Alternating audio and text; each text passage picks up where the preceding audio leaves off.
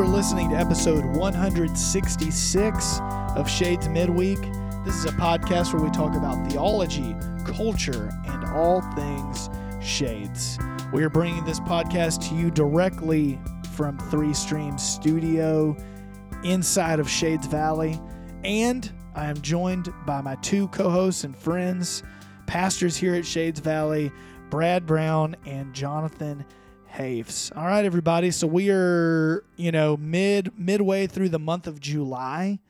And I know, Jonathan, I know you have some big things coming up. You want to talk about any of the things that you have coming up? You're talking about my concerts that you've been making fun of me about putting on my calendar and every calendar that I have. I don't know what you're talking about. I love the defeat in Jonathan's voice. Something that he was so excited about. He has been beaten down by John Mark. I'm still excited. Next week I will be going to Atlanta on Tuesday, meeting up with my younger brother, one Joseph Hafes, to see the Dave Matthews Band. Yes. Wow. So I'm very excited. It'll be my third outdoors.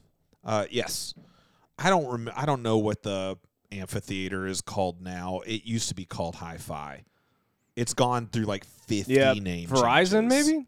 No, it's something. It's in Alpharetta. It's yeah. I don't know, some bank. It is where I saw Dave first, my senior year of high school, and then I saw him. I think I see Dave once every 10 years, and then I saw him like 10 years ago or so, a little bit more than that, at Oak Mountain Amphitheater. Yep. And now going to see. This will be my brother's first show, so I'm really excited. Oh, that's going to be fun. Excited about that. Always outside. Dave's just an outside kind of band. What is that? You don't want to see him inside. Yep. He played at Bridgestone Arena in Nashville because Ashley and I were looking at dates, thinking about maybe going to one of them, and it just didn't work out. But he was in Nashville, and I was just said to myself, I'm not going to go see him inside of an arena. Why would I? Why would I do that? It just doesn't feel right. I need to be outside. But well, that's going to be fun. You guys got anything fun going on? Brad? Nope. Brad is locked in. He is working right now, working man. Yep. I do have a little college reunion get-together with the boys at the end of the month. I'm excited about that. Going to a lake in Tennessee. Lake house. One of the guys' parents, father-in-law, has a wake surfing. Is that what it's called? Wake surfing boat? Have y'all participated in this? I know what it is. I have not. I've done it once before. I used to, when I was in high school, wakeboarding was a big thing. That was the big thing. But never did the whole wake surfing. Now wake surfing is the thing. And I haven't been able to let go of the rope because that's what you do. You pull yourself forward and then you ride the rope. Right. I haven't been able to let go of the rope, but I can get up. It takes some practice for sure. Yeah. I'm not good at it myself, but I loved doing it when I had the opportunity. It was fun. So that'll be fun. So when y'all get there, the night before, like on Friday night or whatever, and y'all are all going to go out on Saturday, what you need to do is spend about 30 minutes watching videos of wake surfing where people encounter alligators. Oh, And then, I thought you were going to say like break an arm or something. And then the next day, y'all can just challenge each other. It'll be great fun. My siblings and I used to do that when we would go to the beach. We would watch Shark Week stuff. And then Shark Week is coming up. And then we'd get out in the water and challenge each other for who would go out the farthest. So that'll be fun. We'll do that. We'll eat terrible. It's all it just happens every time we get together. It's like, what are we having? It's like sausage biscuits for breakfast, hamburgers for lunch, steaks for dinner. Meat and bread. Hot wings. And by the end of fries. Your colon's just angry. By the end of it, I just feel like I'm in a half coma, kind of. I can't even move. So, Be honest. It'll be good to get together. You've gotten so old that the thing you're most excited about is a full night's sleep uninterrupted. That's funny. Wow, haven't even thought about that.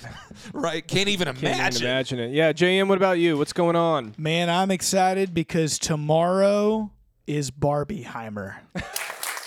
That's Wait, right. What? Barbieheimer. Oh, you don't know what he's talking about?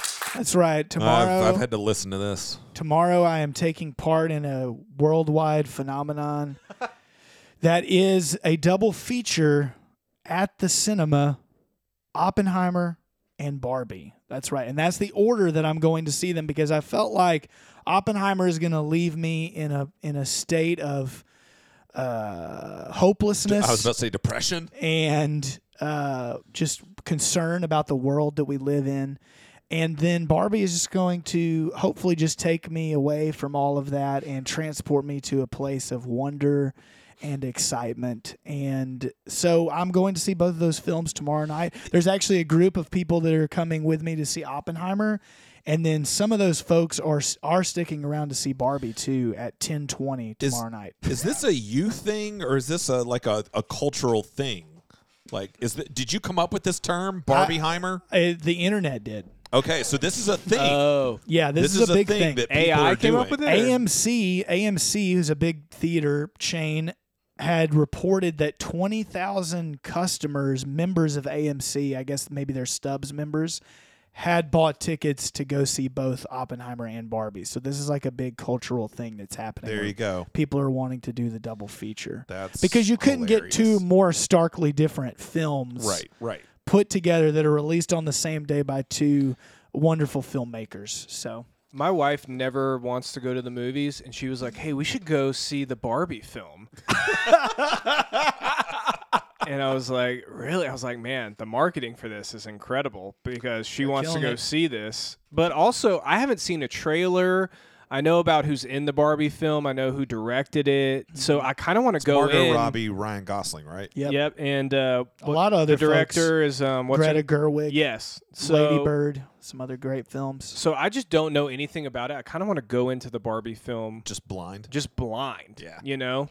So, because I'm sure it's going to be some So you're wild going to go stuff. see it with I Jordan think at some point. I think Yeah, we I should don't- all see the Barbie film, I- and it deserves a Shade Cinema.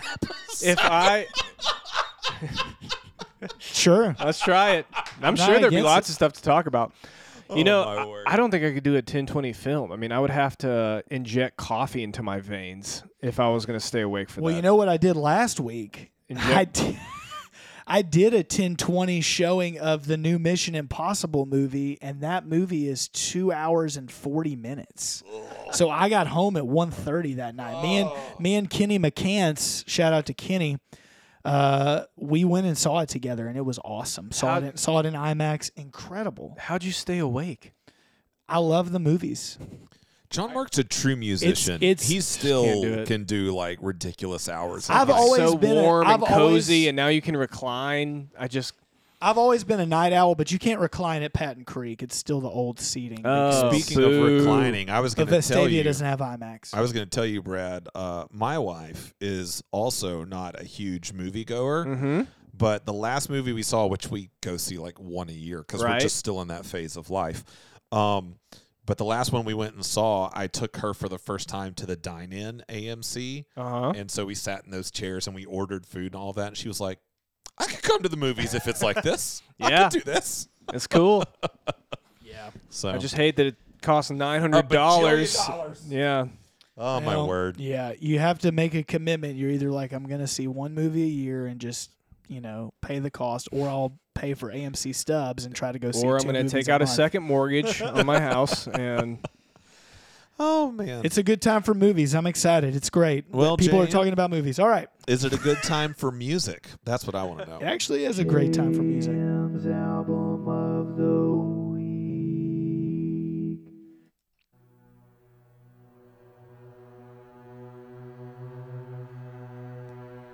I'm getting so stressed out. Sigur Rós, the new album dropped. It's called Atta. I don't know how to pronounce it. That's as close as I can get. ATTA.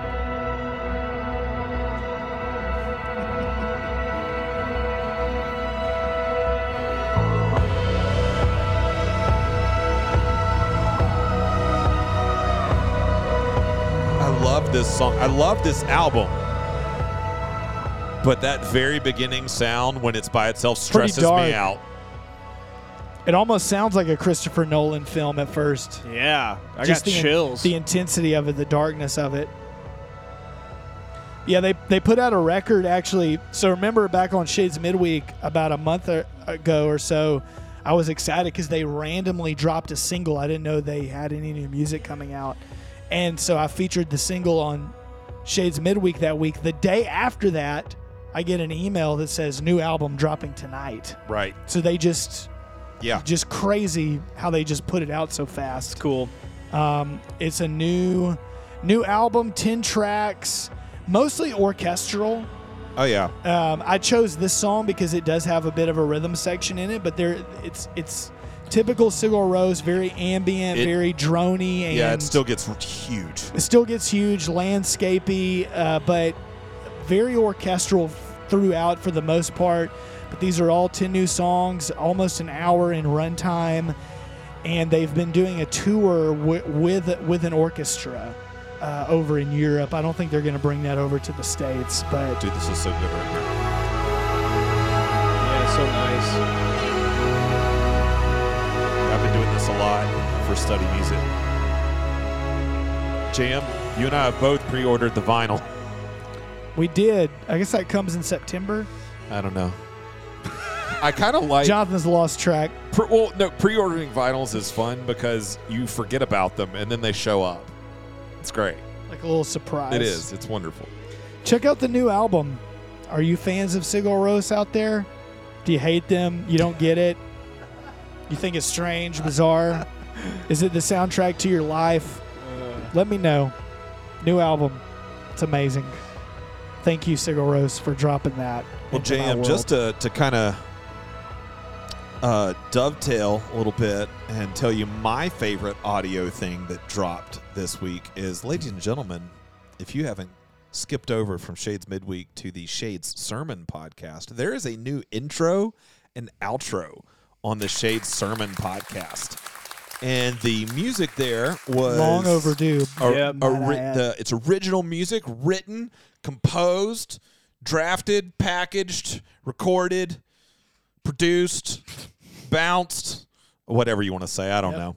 All by JM himself. And Wow. now featuring the vocal talents of none other than our very own Liz Beth Cerrone Gomez. Yeah. Yeah, I love that. Yeah, Yeah, man. she did it. She was expensive though. Let me tell you. It's really cool. So it's basically just a new little intro, but he also did an outro, and I don't want to tell you what the outro is because it's a nice little surprise. You should go check it out. But it's really cool. Go check it out. It is right now. There's no more perfect way, like, for a Shades podcast to end than how it ends. It's great. I love it. Right. Yeah. So for people that don't know, we have a sermon podcast that gets posted every week, and there was been a lot of confusion recently because some of the sermons weren't posted. Some of that was because we had recording issues on Sunday morning that it just caused a myriad of chain of events to happen, and so but now we're all back up and running again.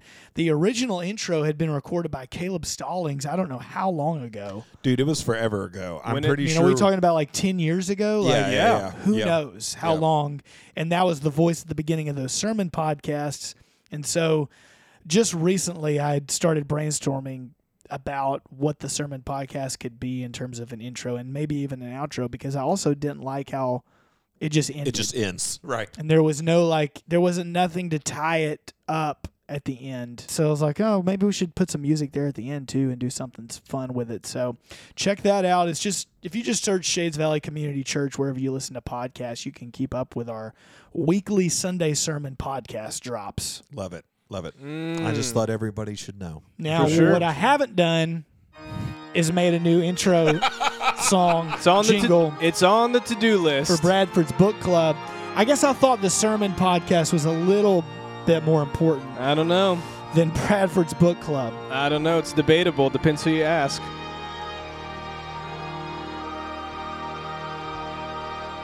All right, today I'm going to do something a little different for Bradford's Book Club. I, instead of recommending a book, am going to recommend a series. That's interesting, Brad. Of books? A series, yes, where books belong to the series. Okay. So it's a little bit of a choose your own adventure. You know, do y'all remember those books? The choose your own adventure books? I was a big fan. You gave us a theology book like that not that long ago. That's right. Yes. So apparently this is a big theme in my life.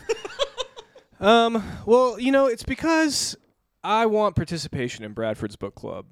And so what I'm going to do is I'm going to tell you the series. I'm going to list the books. And then if any of them tickle your fancy, as they say, you can check out the book because the titles describe what the books are about very well. So the series is a series titled Questions for Restless Minds. Have you all heard about this? This series is edited by Dr. D.A. Carson, and the Questions for Restless Minds series applies God's Word to today's issues. So each short book, they're very short books, faces tough questions honestly and clearly. All right, so let's look at some of these titles, and you can pick which ones you might find interesting. The first, why does friendship matter? Question mark. How do we talk to skeptics? What is Islam? Who chose the books of the New Testament? We had a podcast about that. But you can check out the book if you want. What does it mean to be a thoughtful Christian? How can we help victims of trauma and abuse? I've gotten this one and started reading it, found it very helpful. What is the Bible? By Dr. Graham Cole, one of my professors at Beeson. What does nature teach us about God? That would be a really fascinating one to pick up. How should we think about gender and identity? Big question. How should we think about homosexuality? How should Christians think about sex? And finally, how do humans flourish? So, any topics that you guys were interested in as I just kind of go through that? Yeah, man. I'm scrolling through them right now, and there's lots of these that look really great. I had not heard of this series. Where'd you hear about it? Who's the publisher? I couldn't tell you. Okay. Let's see. I have no idea how I originally heard about this. Can you buy them as a set? I'm just on Amazon right now, and there's no I don't think you can. It doesn't have an option to buy them as Who a is set. the publisher? So I don't know, but Let's see. So you have to Lexham Press. So you have to buy each one individually. Is that what you're saying, Jonathan? that's the way it appears on I think Amazon. so. If you might be able to go to Lexham and and see if they sell it as a set. Yep. But a lot of tough questions. So I'll be curious to work my way through these. So yeah, if any of those interest you, check it out. Choose your own reading, because at Bradford's Book Club, the reader is the priority. nice. Oh, well, gentlemen, thank you both for your profound, deep, reflective recommendations. I feel like Bradford's Book Club needs an outro, too. Just to be thinking about it. Just to throw more work on your plate. Just to segue it. I think we're good. To help us get out of it onto the next thing. Well, maybe James' album could have an outro too. Have you thought about that? It segues right into another segment. So. You know what did have an intro and an outro? You could have the segue and then another one. Because my little Happening in the Ham lick was so cool, it was used as an intro and an outro. It was. Yeah. It was pretty fast, too. Anyway, all right, well, let's move on to the main thing we're doing today, which one of the things we do, we say this is a podcast about theology, culture, and all things shades, and part of that theology piece is sometimes we'll take something that's been taught on Sunday morning, a particular sermon or a series or what have not, and we'll expand on it because, whenever you're writing a sermon, there's always stuff that just has to be cut and left on the cutting room floor, as it were. Mm-hmm. And so it's always fun to kind of be able to use this as a space to pick up some of those things that maybe were really important and there just wasn't time to get to, or just really interesting things or have not, and just to expand the conversation. And so that's what we want to do today with a sermon that was preached not that long ago by our own Bradford Brown. Now, Brad, before you start talking, I just interrupted. I was out of town for this sermon. The title of the sermon was Divine Hospitality. That's right. And so maybe we could start with just if other people like myself weren't able to hear the sermon yet.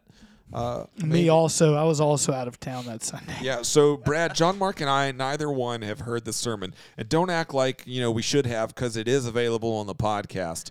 That's right. We should have. I'm ashamed but it didn't get on the podcast. Of both of you. There was a delay in getting it on there the was podcast. A delay. So anyway, but maybe bring us all up to speed. Give us give us the Cliff Notes version, as it were.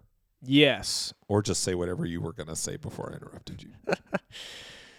No. So I preached on divine hospitality, and in the sermon, I really just walked through 3 questions and had us think through them in light of what the scriptures have to say. So the first question was, what does biblical hospitality look like?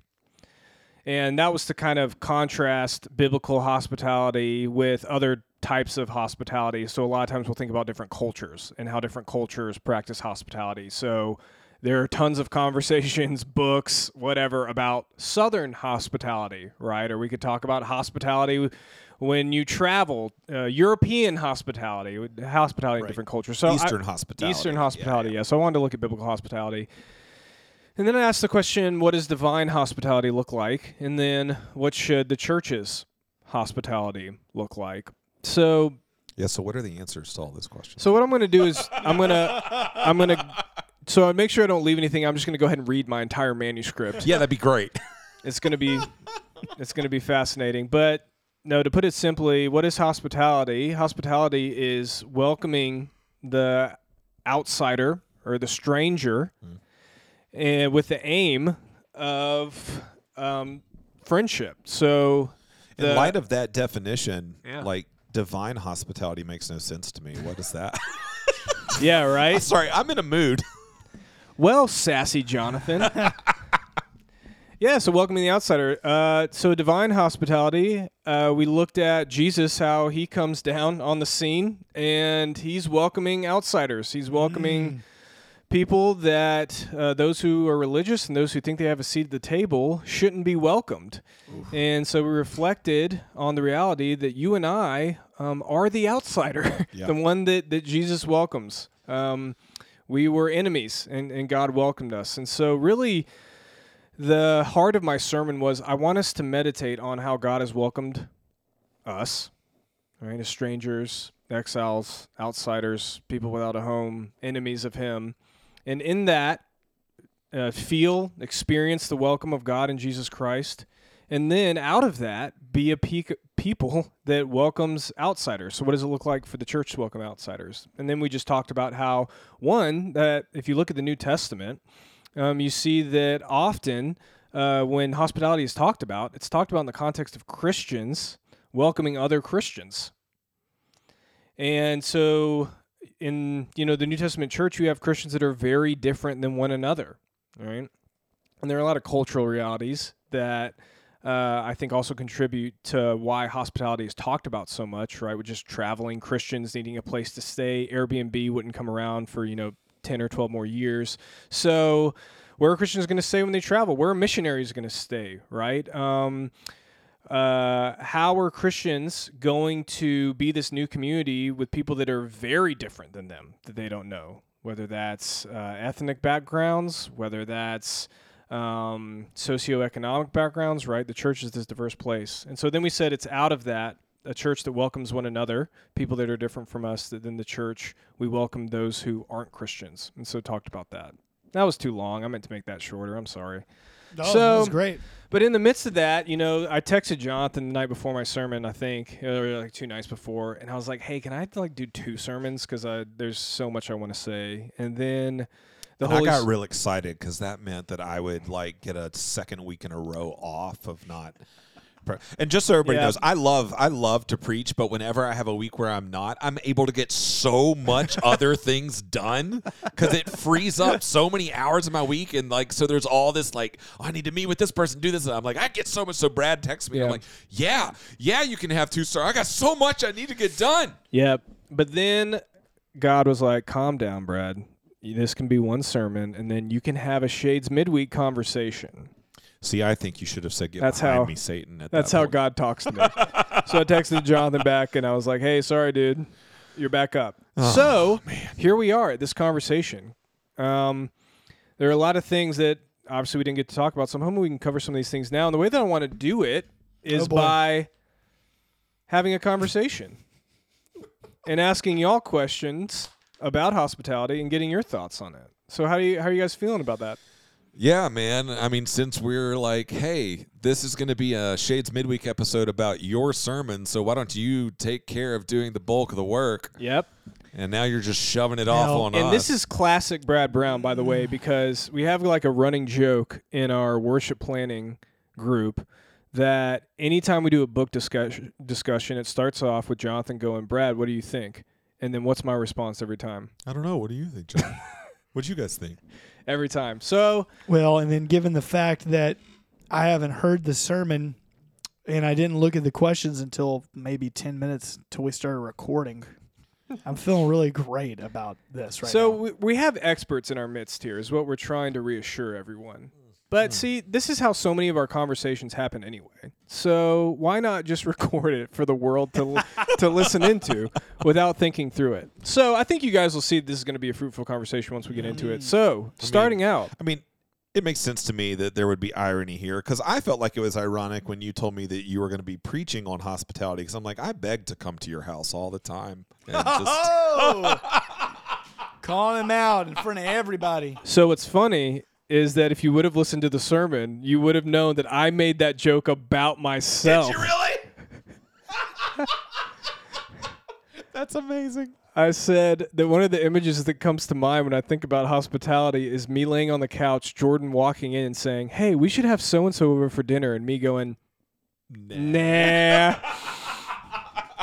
And so, that's something we can explore too. So that leads into our first question. So one of the things I talked about in the sermon is how our picture of hospitality, whether good or bad, right, shapes how we practice hospitality. That makes sense. So you don't have to have heard the sermon to be able to talk about this, but I'm curious, even now, and this is probably better that y'all haven't thought about it a ton, but when you think about hospitality, when I say hospitality, what are the first images that pop into your mind? What do you think about? Frantic house cleaning. That's what pops into my head of like, Okay. Man, gotta, put on an impression that our house is always in order. That your life is and together. spotless and, and so Yeah. I do think that like there can kind of be this little bit of like moan and groan and, or what have not. So, I mean, there's also the aspect of having to check your calendar and figure out when you can be hospitable to people. yeah. Like when in the terms of like having them over to your house, to your home for dinner or something, like having to schedule something. When you say the word hospitality, another image that comes to mind for me is Hobby Lobby. Like I just feel like there's got to be like some kind of basket with these little twine balls in it on the table or something. Some That's random right. candles or something. This is Well, hospitality. And I also, Yep. when I hear the word hospitality, I think about the coffee here at Shades. Okay. That comes to mind. because Hospitality team? In the budget, the line item is hospitality, Yeah. but essentially it's coffee. Yeah. Coffee budget. I do Yeah. I do think that when I hear the word as well, to swing to the more positive images. But I mean, I'm think not that's saying that's negative, Right, but, right. I'm But just saying that's what I think about. I think that's worth noting that like the first thing that comes to mind is stress, Right. and expectation. Well, but I do think I also think of particular people yeah, that like in my mind, I'm like, oh, they're hospitable. So they're this good. is Yep. like like someone not- that's really good at not being to get too personal here, but here we go. I think of Gail Brown. So let me just share. Can I share some Yeah. personal stuff? Well, real okay, quick? hold on, wait. I have a later question. That'll be that'll better. hit Are we on talking more. about going over to Brad's house? No, to Wait, Brad's. who's- No, you don't get I mean, invited not to his Brad's house, but well, his grown up, His parents' children's house. his children's home. So When he yes, was a child. When he was a child. Yes. The home Yeah, he we're talking grew about up in. we're talking about that house, which the door is always open there, John Mark. So, but I have a recent story. Do you want me to wait on that? Let's wait on that. Okay, I'll wait Yeah. on that. All right, but I So- think of particular people like Brad's mom is like Yep. she comes to mind as like the queen of hospitality kind of thing. You know? Yes. Well, do you think when you get older you become more hospitable? I think that's a great question. Because I think a that lot of the people that I know that are really good at it are usually like maybe an older couple. They have kids out of the house. my running theory on growing older is that there's no neutrality. Like you either grow into like this sweeter, caring person, or you grow into the bitter, crotchety, negative. But it's one of the extremes. There is Yeah. no middle ground when you get Yeah. older. That's is interesting. my- You just my running move theory. one into the pole or the other. Right. Yeah. But But I do also think of my parents, and this is a little bit different. So this is a different form because all the hospitality we've been talking about so far really involves like guests and visiting and those kinds of things. Yep. Versus, I have 2 older sisters, and from the time my older sisters moved out, since that day when basically an open room was created in my house growing up, there has always been someone living with my parents, like whether it was like a college student that needed a place, or I mean, they have literally had a man who was homeless live with them for extended periods of time. Like, there's just always been someone who is not a blood relative living in the house, and so that's another image of like hospitality that comes to mind. Yeah, no, I mean, that's also good. One of the things that I think is interesting as we talk about this is, I think as most people start thinking about hospitality, we start thinking about people in some way, shape, or form that are good at it or not good at it. And sometimes there can be some cultural baggage that comes on with that. So it's like we think we need to be Chip and Joanna Gaines, or like our house needs to be perfect Right. in order to practice hospitality. And so in that sense, we kind of have a cultural vision of hospitality that's shaping our imagination. And then for me, I'm like, oh, our house is definitely not like Chip and Joanna Gaines, and we definitely don't, cook like her Don't or let whatever. him lie to you. It is. Or like I said, I was like, what's funny is if you start reading like pastors' sermons about hospitality, they're like, everyone thinks about Martha Stewart, and I'm like, wow, that reference is dated and a lot more complicated now. So I was like, I think the new one's kind of like Chip and Joanna Gaines, but it's like, okay. Though hospitality, like those people kind of do hospitality because they're really good at it. But one of the things that's interesting in the New Testament, is you see like hospitality is a commandment for everyone. Right. And so that was challenging to me. And then also just thinking about hospitality outside the home, because I think so often when we think about hospitality, we think about the home. But Right. JM, you mentioned the coffee team, but really Yeah. thinking about hospitality within the context of Shades also began to kind of spin my wheels and make me think more. So the last thing that I think y'all both hinted at, which is true, is kind of conflating hospitality with entertainment.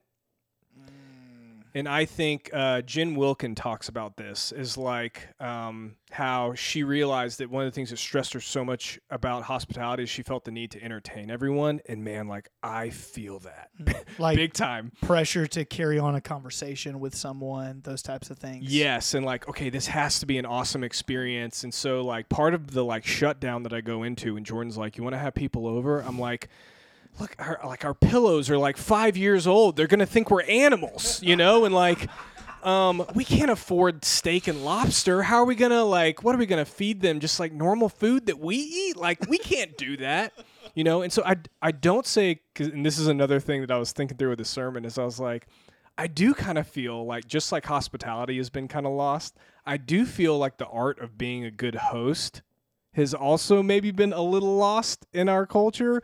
But that being said, I also see you can't do this stuff in a sermon. I'm like, that being said, I also think there can be kind of a cultural expectation and pressure that we put on ourselves to be awesome. And that pressure can keep us from just inviting someone over and being like, hey, let's just get together, and letting that be what's so joyful about it, not how awesome our home is or how put together it is or how great of a cook we are.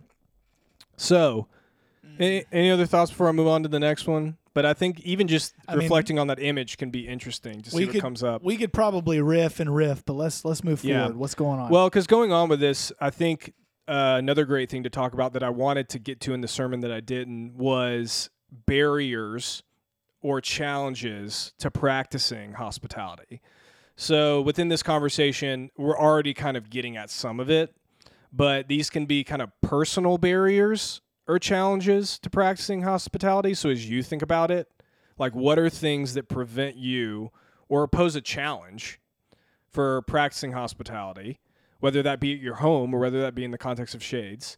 And then maybe what are some things that can be barriers or challenges to practicing hospitality as just we think about the church more corporately and as who we are as Shades Valley Community Church. So I can start if y'all don't have anything to No, get the I wheels got spinning. one front and center.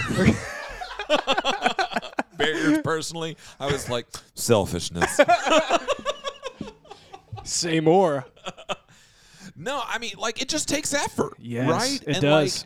And we are, I mean, this is a separate conversation. I mean, they're linked, I'm sure, but like the way that we choose to live now, we all tend to run ourselves ragged, right? Yes. You know, it's That's just what I was going to talk about. That's big. we're busy constantly. And so when you have a moment where you could, especially if it's like welcoming people into your home, right? Yep.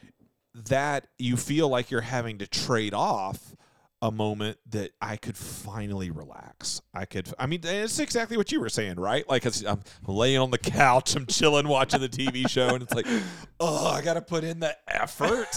Yeah. You know, and it so, normally happens at the end of the day, yeah. right? If we think about opening our home, yeah. Yeah, and like, I mean, when all of us think through our weekly schedule, and if we go, okay, here are my current evening commitments, right? We probably only have very few evenings open with nothing on it, right? And so it's like, man, if I do that, then goodness, like just when's the next time it's just me and my family, or just me and my kids, or just me and my wife, or, Totally. or whatever, you know? And that's so good because you have these competing values of I want to be Right. hospitable and open up my home to strangers. I also want to spend time with my kids and have intentional time. And so I've got this one night of the week. And so which one do I Right. which one do I choose? Well, and kids in and of itself complicates things as well. Oh, Right? Yes. Because then it's like, you know, especially so for us, our kids complicate things less about us welcoming people into our home, other than the cleanliness aspect. It's more about when we're invited other places, we're like, you do realize that you are inviting an entire party to your house, right? And so Holly and I, you know, yeah. So like I don't know, but your kids' ages. So I mean, you've got a really, really young kiddo right now. Are we still calling EA a baby? She's still a baby. Yes. When are you not a baby anymore? I don't know. I don't know. Okay, well she's still a baby. She is. She's still a baby. Yeah, but- she's under a year. But yeah, I mean, so that puts constraints on like how long y'all can be out. Totally. And even when people are at your house, it's like, I mean, especially for Jordan, I imagine, it's like, well, I don't feel like I can be a good host because I've got to excuse myself to feed the baby or to change a diaper, or then both of you have to excuse yourselves to put her to sleep, or whatever. You totally. know, That's it. So, yeah. I think that those things can those are some of the first barriers, I think, just for my stage of life. That kind of, I mean, selfishness is not a stage of life, but Totally. No, that's such a good one. JM, anything that comes to mind? It's kind of a fun example, but you know, we have a lot of interaction with our neighbors. I've talked about this before on the podcast. The neighborhood that we live in, everybody kind of knows one another. JM's probably the most hospitable out of all of us. Well, sometimes I don't want to be. That's always a I challenge. hope your neighbors don't listen to this. They don't. They don't go to Shades. They won't listen to this. Sometimes that's difficult. You know, it can be. There's this catch-22 with like I hear from a lot of people. Man, I really wish I knew my neighbors better. That I had the type of relationship where neighbors were just hanging out all the time. And in a lot of ways, it's very cool. We've created an environment, getting to know each other through the pandemic, living on the street that we live on, where there's not all this crazy traffic that you're having to deal with. So kids are just walking from house to house. Mm-hmm. So it's very open and fun. Yeah. But then there are like some normal barriers that are torn down because of that. Yeah. Which is, how do I tell somebody, in a nice way, like, hey, just kind of want to hang out tonight, just the family, or whatever. Yeah. Or kids are always playing together. This is like a constant conversation that Ashley and I are having, but we love for all of the kids in the neighborhood to play at our house. We love that. I like the idea of, opening up our doors for all these kids to hang out. I like the idea of that too. But here's the funny thing is that with kids that are similar aged, our home is the only house that doesn't have like a proper basement, like where kids go and play. And what ends up happening is we feel like they're always at our house, like just kind of in our space all the time, which we welcome and we want them to be. But it's like, man, why aren't you at the house that has like the gigantic basement that you can just do whatever you want? And why are those parents always kicking you out? Yeah. So we want to open up our doors. I can tell you why they're always kicking them out, because my kids, when they bring their friends over, they go play in the basement. Yeah. And then my basement looks like an episode of Hoarders. Yeah, it sounds like a herd of elephants. And my basement legitimately currently has my basement legitimately currently has a path just wide enough for me to walk through from where I get out of my car to be able to get to the door, and it's because my children have destroyed it. Yeah, totally. Yeah, I mean, so sometimes barriers to hospitality are you just feel like, oh, my house isn't big enough to host. People are not going to be comfortable when they come into my home, or whatever the case may be. Yes, I mean all of that. Yeah, and I think y'all have both kind of been getting at this, but I think it's helpful to take a step back and just look at the larger kind of cultural and social systems that we live in and how that shapes the practice of hospitality. Because one of the things that I found myself doing in the midst of writing this sermon is like kind of just remembering the good old days, like, oh man, do you remember when Bonnie would just bring over a casserole and we would sit around the fire and just talk and maybe turn on the radio and listen to some music. I don't know who I'm impersonating. Yeah, front porch living, man. I don't know who that is, but everybody was on their front porch. We all know when we have these conversations, and then it's like now everyone's just around their phones and no one's talking to each other anymore, and they're doing Facebook meetup groups. Like the person's Southern that I'm talking about, but I think you get. I think you get what I'm getting at, like I totally get sucked into that. I'm like, yes, like let's all gather around the fire and sit and just talk by candlelight and not have any of these kind of modern pressures, like I get really sucked into the allure of that. And sometimes I can go into a mode of like, oh man, I suck. Like I'm watching TV, I'm working too much. I don't even know my neighbor's name, like I start getting really critical. And so that's why I say, man, that was way too much for me to go on and do all that. I'm sorry. But I think that's why it's helpful to take a step back and look at some of this, like the kind of cultural rhythms and patterns. And so like, I think to have a conversation about hospitality, you have to have a conversation about work expectations. Right. And what are the demands that are placed on you at work, and how long are you expected to work, and how do we think about a work-life-home balance a lot of people, I don't know the percentage, I could throw something out, but it wouldn't be true, of people at Shades that work at home. And so there can be kind of a constant demand. And so maybe you think in the evenings you're going to be working, right? I was in a text group that was having a conversation about vacation time, right? We can talk about time off and rest and how that could contribute to something like this. We could talk about kids' activities, right? And like Jonathan was saying, and being busy every night of the week. And so I think it's even, just... I blame Taekwondo.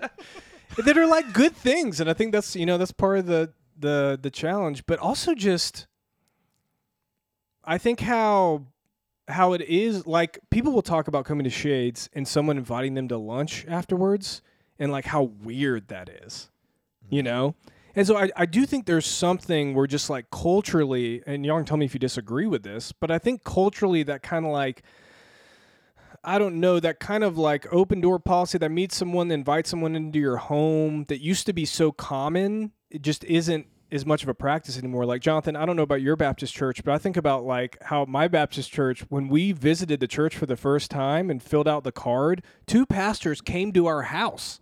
They didn't like call and tell us they were coming, but one night we were having dinner and 2 pastors knocked on the door and were like, hey guys, how's it going? Like we're so-and-so. Like, what? Come in. And my mom was like, oh my gosh, yeah. Like, talk about anxiety with having people in your home unannounced. And so they stayed and talked for like an hour. That would be so weird if we did that today. Can you just imagine if someone just randomly showed up at your house, like unexpected? Like, I feel like that was way more common when I was younger. Like, a friend of my parents would stop by just to say hello, kind of unannounced, And it's like, that would never happen. Millennials would lose their minds. Why are you knocking on my door right now? You didn't text me. You didn't tell me you were coming over. Why are you here?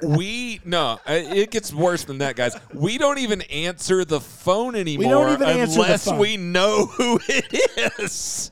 Like, my kids can't understand a world where I would pick up the phone not knowing who was calling. They're like, what?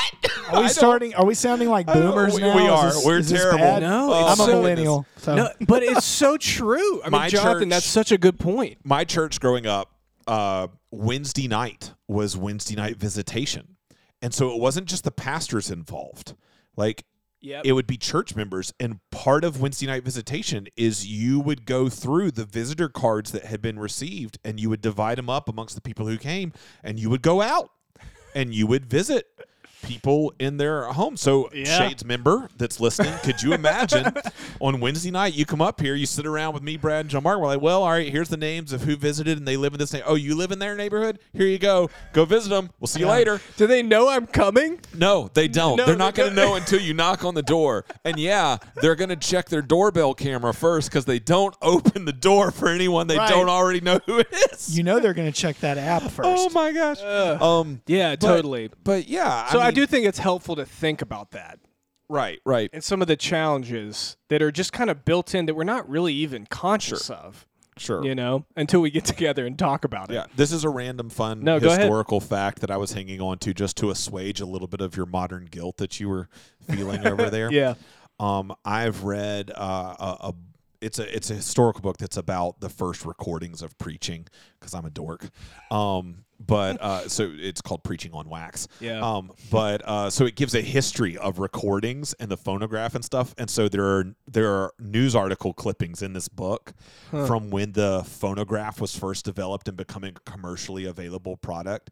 And the concerns being expressed by people of what this is going to do to social connection, and people are just going to be in their homes listening to it, blah, blah, blah. You could literally substitute in our conversations about smartphones. And it's the Yes. same conversation. So just to say, No, that's like, so good. The things that we feel as modern people, they're not as new as we think. Yeah, some of the devices have changed a lot, but like these kinds of concerns and struggles with like guilt of connecting with people in this, like, I mean, Yeah.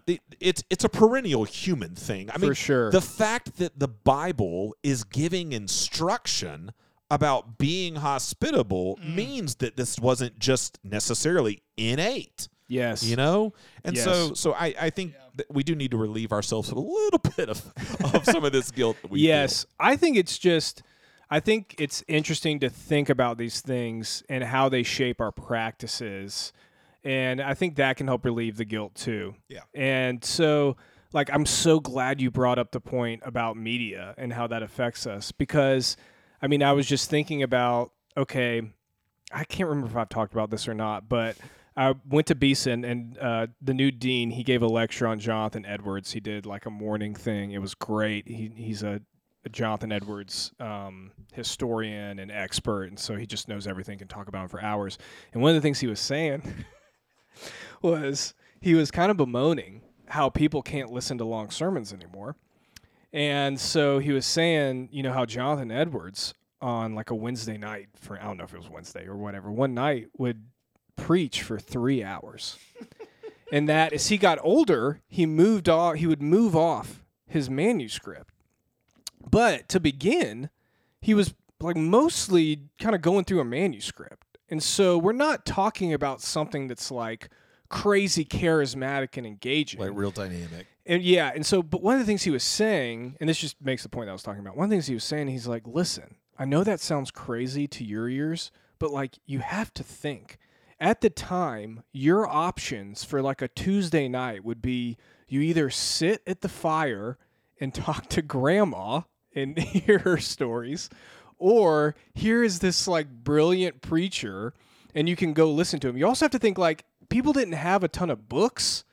People didn't have, like, it's not like, oh, let me YouTube about what this person says about X, Y, and Z. Like, this was the only thing. So anyway. This preacher was your only option. You Yeah. couldn't podcast anybody else. Exactly. I just think about, like, how the TV and the fact that, like, I have endless amounts of entertainment. You know, John Mark, we've talked about this with, like, TV and streaming and how that's shaping us. But, like, just endless amounts of entertainment right there in front of me. But then also, I think about when I sit down after putting EA down, I look at my phone and I have 80 text messages. You know, and it's from group text and it's from other things. And so I am interacting with people constantly. constantly. Yeah. And so there's a sense in which I'm just like, oh, I just want to get away for a second, where like there wasn't that reality. So Yeah. that I think that does shape the kind of social energy. And I know we have different types of social energies. Like some people are more like, oh, people are coming over. Great. Yeah, let's do it. Like I can remember having friends like that growing up. Like after a sleepover with a friend, I had to just be by myself the next day. But I would have friends that would do a sleepover and they'd be like, yeah, we're going to Johnny's house or whatever. You know, the next day, like they just wanted to Right, constantly be around people. Yeah. So there's definitely that as well. But yeah, I think certainly we have, not in like a guilting way, but it's just interesting. How is technology shaping the practice of hospitality? Yeah. I mean, because there's ways in which, you know, we can bemoan all the ways we don't connect, but then there's ways in which we are more connected than ever before. Like you talked about, like, you know, I heard a comedian recently. Oh, this is going to be great. He this is sad. This is not good. He was recently divorced. And he had been married for 16 years. Uh-huh. But he talked about the fact that he believed he deserved credit for being married longer than his parents, who had been married for like 50 years. Because he said, for 50 years, my father left the house at 6:30 in the morning and got home at 8:30 at night.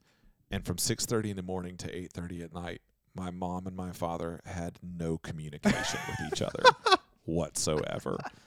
And he was just comparing that to the fact that now we're able to have constant communication, like through texting, through apps, through all of these different kinds of things. Like I would make the joke during COVID, right? That like COVID counts for 2 years of marriage because we're around each other more and all of that. But like, so there are ways in which we don't experience the same kinds of connections as prior generations because of technology. But then there are ways in which we communicate even more than prior generations. Yes. You know? Mm-hmm. That's great.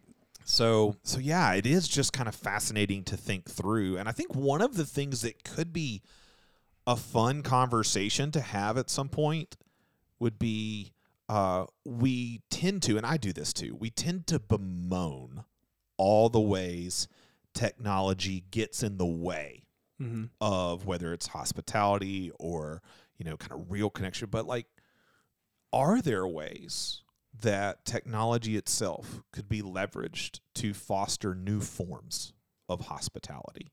You know, I think that What do you think? I don't know. Like, I'm literally just like, I'm talking and thinking right now. And so, but I'm just sitting there thinking, like, you know, with the idea of welcoming others and such. I mean, here's a for instance. Okay. So one of the things that we're working on right now at Shades is we've been working on a video that we can put on our website, so that when people come and visit the website, they can learn more about Shades and feel welcomed. Yes. You know, and I mean, that's a leveraging of a website in and of itself is a leveraging of technology to try and be hospitable and You can talk about a building, right? Yeah. People talk about a building being really welcoming. Yeah. And so I think I think that those are definitely some things we could think through. Are you JM, were you? No. Well, I'm going to skip some questions. Well, no, I was just saying, since we were talking about barriers, were you wanting to also talk about barriers for the church when it comes to the practice of hospitality? We can talk about personal ones. Yeah, totally. Before we go there, though, were you going to add something to that? Oh, I was just going to say, through technology, I was just thinking about people doing Sign Up Genius to get meals to people in need. Yeah. That's been a really easy way through technology that, I mean, I'm guessing before the internet and churches, communities would do these types of things for new mothers or someone that was sick in the hospital. Maybe they needed some meals. I'm guessing they just like called people, sent an announcement at church, sent a letter, pigeon. Sent a letter in the mail. I don't know. They certainly couldn't text somebody or make a Facebook group or that's true. Anything like that. See, you started to do the Southern accent a little bit. It just it happens naturally. It just starts to do it. Speaking of which, Southern hospitality and all that. I was going to say this earlier when you were talking about ways that hospitality has changed and kind of bemoaning all that. I feel like one of the new Southern hospitalities, and I feel like this is particularly Southern because I've had some friends who aren't from the South express frustrations with this to me. I feel like one of the new Southern hospitality things is feigning hospitality. What I mean by that is it's the constant, hey, let's get coffee. Oh, or yeah, hey, man. let's Man. and I do this too. Or the hey, let's hang out soon. Let me tell you. I feel like that's our way of trying to go, I like you and I want to be hospitable to you and all of those things. Yep. And I know that we're probably never going to do this. But but this is me just doing what I can to express to you you are welcome in my life. And you know, Totally. everyone's It's so true. guilty of that. Oh, yeah. Come to me on Sunday if you've never done that to somebody, because I'll be shocked. I think everybody is guilty of it. For We've sure. all been like, see somebody that you haven't seen in a while. Yep. You're like, hey, man, we should catch up and get some coffee sometime. It's like, oh, man, unless you literally put it down on the calendar, then are you actually going to do it? Yes. Well, one of the things we haven't said explicitly that ties into this, that I think part of this may stem from those statements, is just the reality of social anxiety. And so, I mean, when I was interning at Birmingham Recovery Center, which is an outpatient drug and rehab center, as you got into talking with people about their substance use, they would all talk about the social reality of it and how when they would go into social situations, they would feel like they don't communicate well. They would feel like they're not interesting. They would feel like they're not funny. They would feel like they might do something awkward. They might offend somebody. But whatever the substance was, it kind of gave them this cape to be able to go in to social situations and to feel comfortable, to feel confident, to be able to relax and unwind because they didn't feel like they could be themselves. And so, I mean, we've mostly talked about hospitality in the context of inviting people into our homes. But, thinking about Shades Valley and just thinking about a Sunday morning, and the challenge that it is to talk to someone that's new or that you don't know, you're kind of putting yourself out there. And there can just be a lot of concern with, like, what are people going to think about me, right? Sure. Or, like, we just think about passing the peace and we make jokes about it, but it's like it's the introvert's hell. It's like 5 seconds of hell on Sunday morning, It's the introvert bathroom break. But it's totally. It's a real, like, people have a bodily reaction when it's like, turn around and talk to your neighbor, and people are like, crap, like their shoulders start getting tense. It's a real thing that people experience. And so I think that as we talk about welcoming the stranger and the outsider, I think that's a reality that's, worth investigating. And this is a little bit more of I hope I'm sound a little more compassionate when I talk about social anxiety. This, I think, is a little more snarky.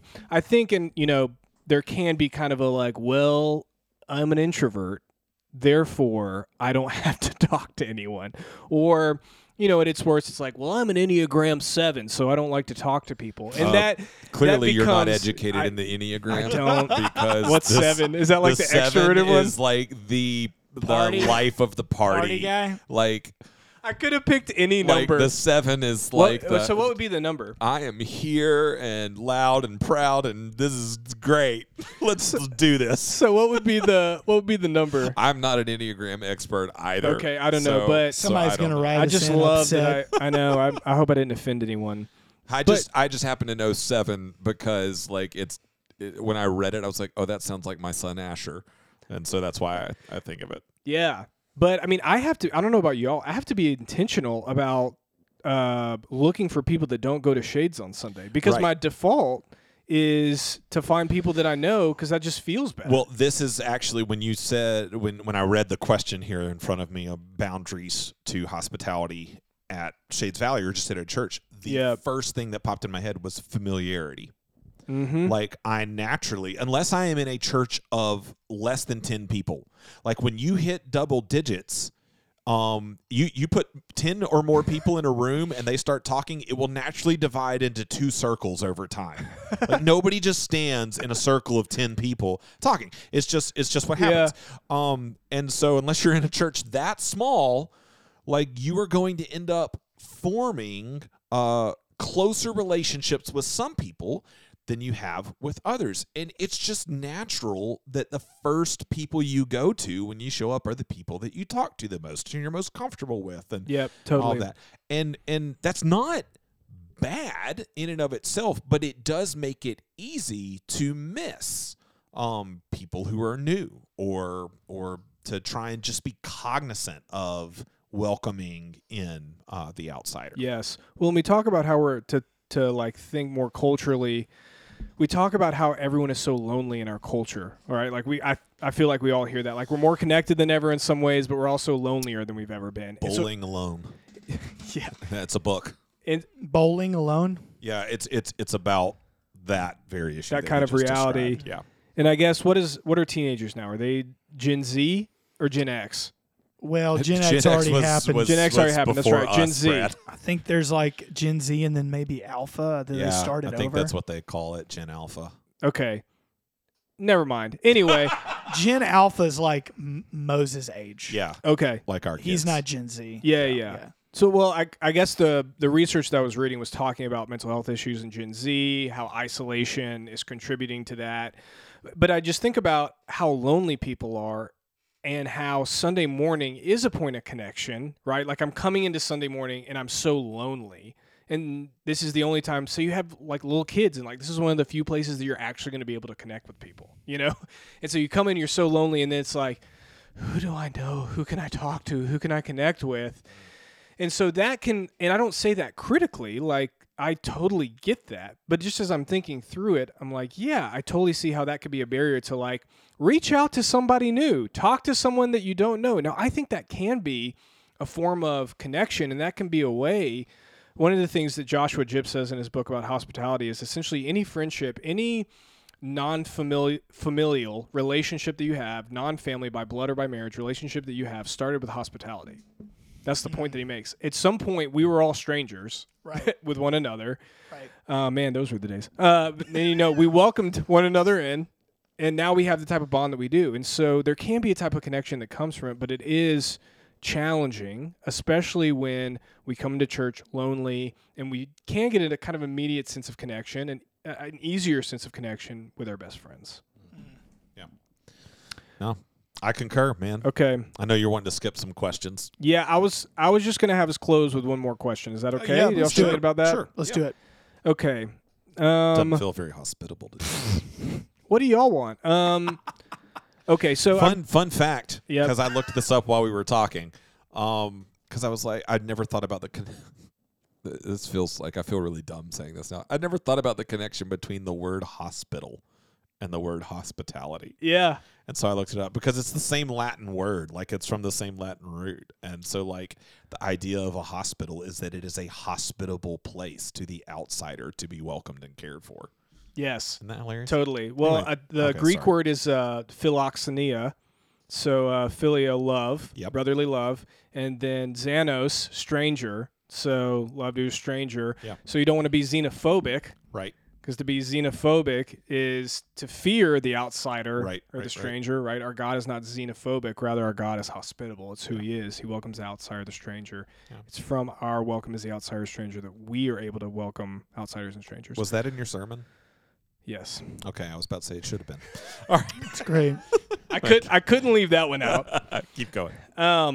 Okay, so just in closing, I'm going to put some questions together. It's essentially this. Can you think of a time, it's okay, to talk about our good deeds. Can you think of a time where maybe you were hospitable to whether it's another Christian or an outsider, someone that's not a Christian? And if so, if you can think of a time where you practice hospitality to either other Christians or someone that's not a Christian, what was that experience like for you as you kind of reflect on it? So that's kind of the first piece. And the second piece is, are there any examples, Jonathan, you already started to list some, but are there any examples that come to your mind or stories that come to mind of Christians either showing hospitality to other Christians or showing hospitality to people who aren't Christians? So that might be a good place to close, just to kind of stir our imaginations at the end here. Yeah. Well, Brad, what about you? Yeah, what are you doing lately? I am prepared, but I have to be honest. My answers are pretty good, so I don't want to, Woo, he's I don't want to prepared. come in strong. And My then, goodness. And My then you guys feel goodness. bad. Yeah. No, do you want me to go ahead? Yeah. I can, if you guys want to think. Yeah. If you want to go ahead first, that'd be great. Okay, well, I wanted to include this in the sermon, but there's no time. Right. There's just no time. No time. No time. I think Office reference for those of you that don't know. So as I was looking at books and kind of preparing for this sermon, there was an old book that I had that I had never read by Rosaria Butterfield called "The Gospel Comes with a House Key." Yeah. Yeah. And the whole book is about recovering the practice of hospitality and how important it is in our day and age, which I think we've talked about, It's a great book. Should be featured on Bradford's Book Club. and how kind of countercultural hospitality can be in sharing our faith, how small acts can be so significant. And so she shares her own story. And so this is from Wikipedia, just so I get it right. So for Rosaria Butterfield, she was not a Christian, didn't grow up being a Christian, and she served as in the English department in Women's Studies program at Syracuse University from 1992 to 2002. For nearly a decade, she lived as an openly lesbian activist while researching the religious right and the politics, what she called the politics of hatred against the queer community. So she writes an article criticizing the evangelical organization Promise Keepers. I'm not sure what the article was about, but she was criticizing it. And I think it got a lot of traction, so she was getting a lot of recognition. So a pastor named Ken Smith, he was the pastor of Syracuse Reformed Presbyterian Church, he wrote her regarding the article. And essentially, when he wrote her, he invited her over for dinner at his house. And so she goes over there and then ends up having a friendship with the Smiths. And just they're kind of a sounding board where she can ask them about Christianity and what she's studying. Anyway, she ends up becoming a Christian, marrying a PCA pastor, and now she's a prolific writer, author, and speaker. Just your average testimony. Just your average testimony.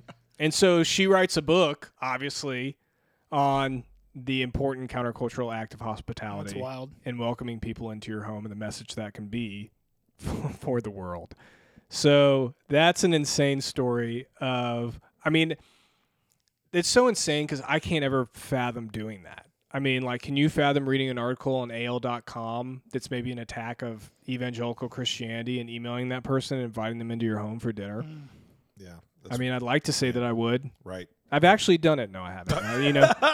I like to That's say that my I would. most But recent it's like, example. wow, yeah. That's why I said you guys probably want to go first. That's pretty crazy. Do y'all have one, or I have another one that comes to mind if y'all are interested? It is a lot easier. Like I'm sitting here going, man, maybe I'm just not a hospitable person. Because it's a lot easier for me to come up with examples of when hospitality has been shown to me. The ones that come to mind of times when I showed hospitality, they're old. They're from a long time ago. I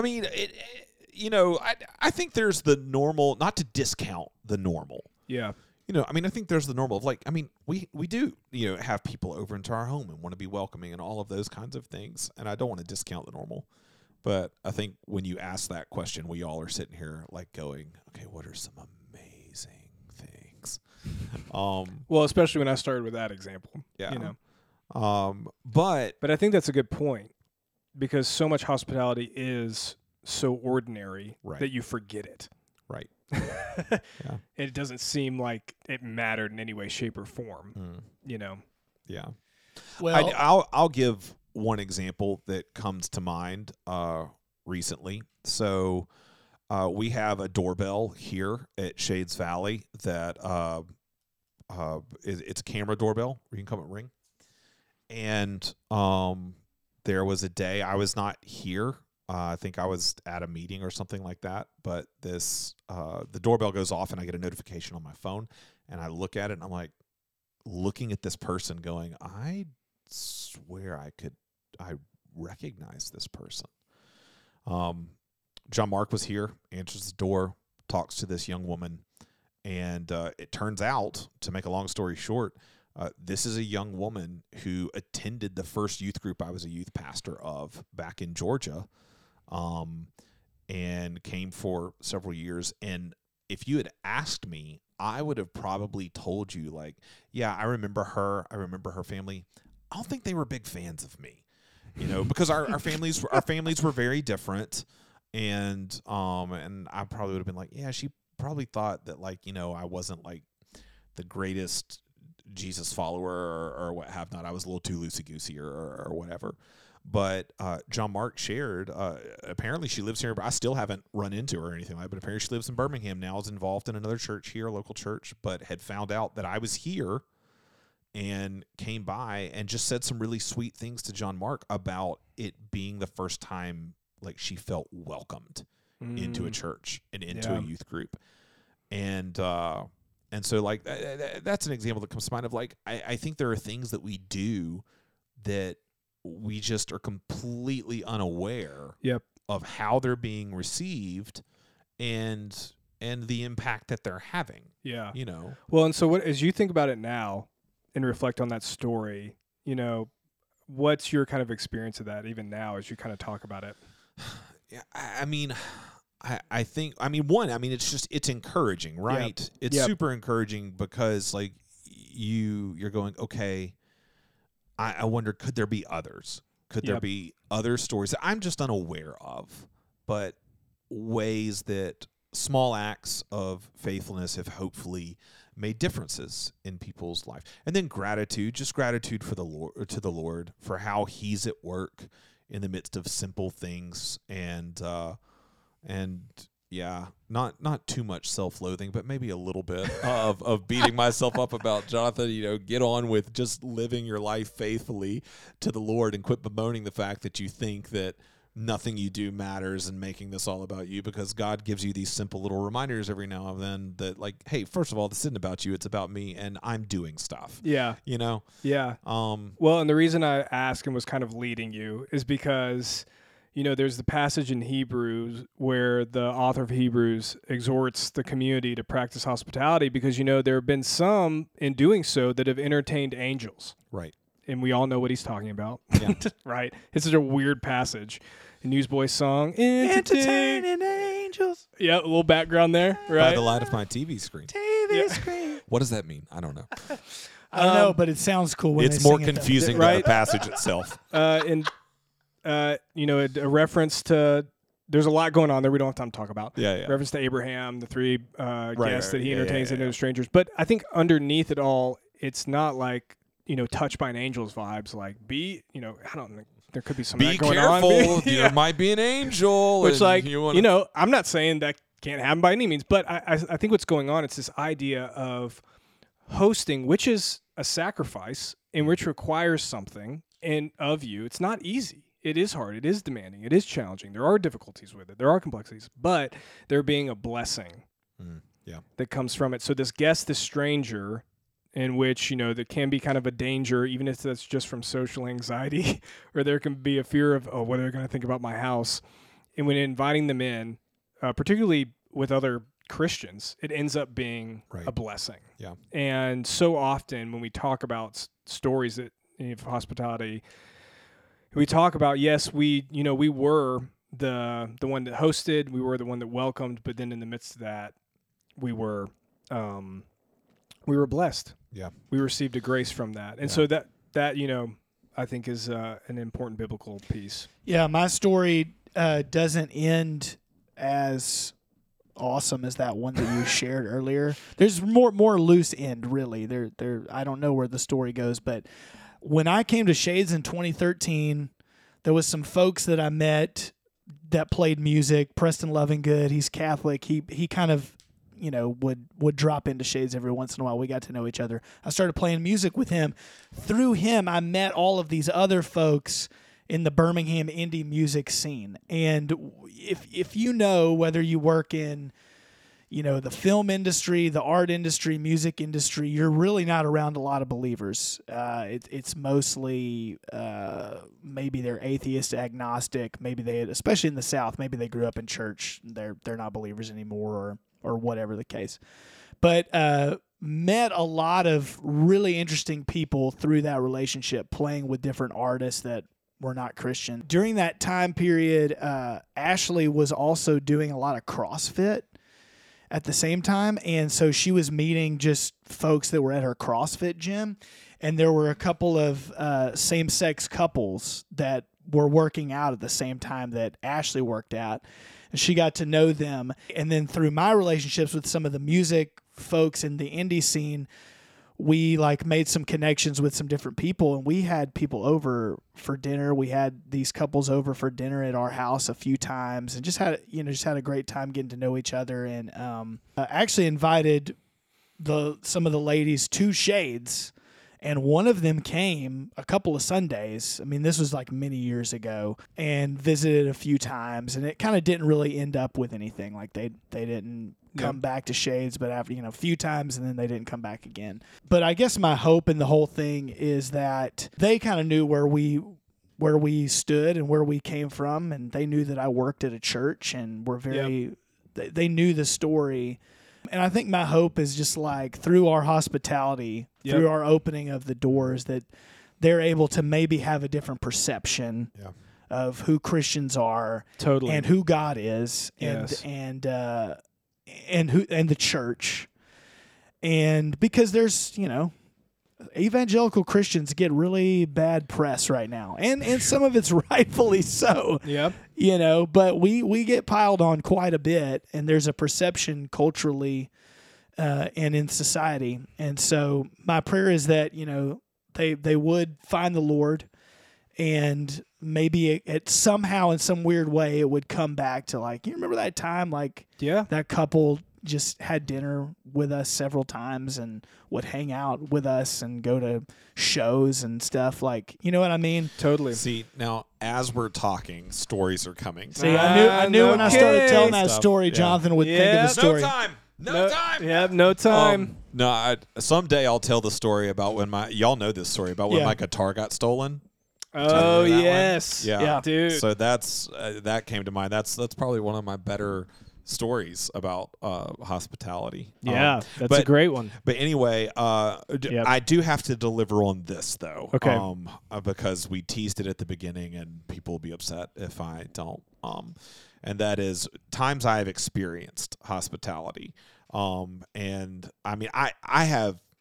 Goodness, those stories are easy to come by, and especially just the idea of Christians showing brotherly love to another Christian. I've just been welcomed into so many homes and given places to stay, and through seminary, there was a group of friends that I virtually lived on their couch at various points when we would be studying into the wee hours of the night. I mean, they fed me and all sorts just so much hospitality. And seminary is a whole nother story in of itself. Holly and I lived in an apartment during my entire time of seminary that was owned. It was purchased by some friends of ours for us.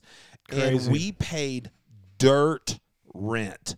Dirt rent. They paid more for me to go to seminary than I paid to go to seminary. 100%. Wow. Never would have happened without them. I mean, just some crazy hospitable stories like that. But recent experience, took my family to a Taekwondo tournament in Atlanta, Georgia. And anytime I'm going to Atlanta, Georgia, and I'm in need of lodging, I call on Gail and Randy Brown. Peachtree City, Georgia. And they, over the years, have hosted myself a number of times, and it feels like every time I ask them if they will host me, I take more people with me. And so this last time, it was myself and Holly, her first time staying in the Brown home, and three of my children. No, four of my children were with me. I had to brief Holly on what was going to happen.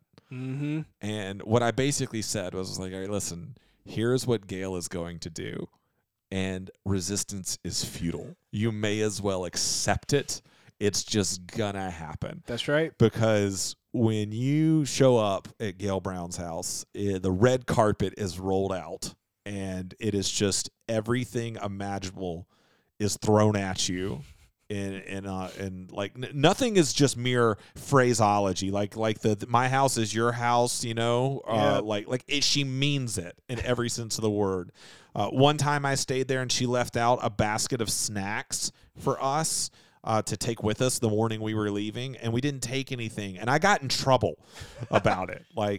So I mean, just anytime I stay with the Browns, just I'm showered in love and affection, and you would think that I was doing her a favor the way she talks about it, you know, and so just the blessing being hers kind of thing. So yeah.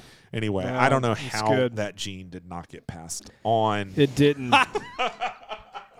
I can say that it didn't. Yeah. But all right, since I teased that, I wanted growing. to share it. Yes, there's still time. The Lord's still at work. That's right. On all of Your us. story's not finished. 100%. Well, guys, I mean, was this not a great conversation? I felt like there was a little skepticism on the front end, you know, of how this was going to go. We'll see how hospitable people have been and if they've stuck around listening to the whole thing. So now that we've finished this conversation, guys, how are you going to be hospitable today? That's the challenge. I will tell you this. This is not a brag, but it's funny because literally before we started this episode, I saw Kenya at the coffee shop at Seeds because I was meeting with someone else. Yep. I text Ashley and I go, hey, we should invite Kenya over tonight or we should invite her over for dinner. And then Ashley was like, what about tonight? So we invited Kenya over for dinner. So that's what I'm doing today. Wow. Can I just say, So being hospitable tonight. I can't tell, John Mark, I can one-up you. Oh, my gosh. I can't say what because it would be inappropriate, but right after this podcast, I am going to to welcome a stranger.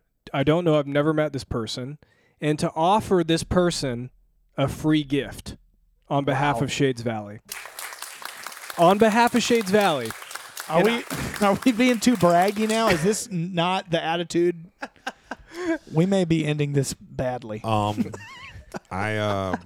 what you got? I asked my wife out on a date night. Does that count? Yes. Yes. That does. No, I don't have anything specific today. I was gonna offer. Boo. Since hospitality is a blessing for the ones doing it. I was going to offer to you guys to take me to lunch and so give you an opportunity. Wow, what a gift. For hospitality. You know? So well, you have plans though, don't you? I have hospitable plans. Yes. Don't worry, I'm going to go make my bowl of oatmeal and I'm going to pick up my sons from VBS. Because another church is being hospitable. Another church is being hospitable. Church is being hospitable. Free VBS, man. This is the third one Moses has been to. He's so upset. Hey, he's like, they keep talking about Peter. I'm like, well, you're probably going to hear about Peter for a while, but it's some pretty big stories there. In all seriousness, I think this would be a good way to close this one out. We would love to hear your stories. Yes. Like either stories of times that you have experience the gift of being hospitable to another person and it's really blessed you, or times when you've been overwhelmed with hospitality that's been shown to you. We would love to hear those. So email us midweek@shadesvalley.org. Because here you're part of the conversation, and that's one way that we want to welcome you, like God has welcomed us in Jesus Christ. There's your headline. By the Holy Spirit. It's another office joke. As revealed in the Holy Scriptures. Given to us. Oh my goodness. Just by. We are hospitably going to end this. So we love you all. And we'll catch you next week. Yep. Thanks so much for listening.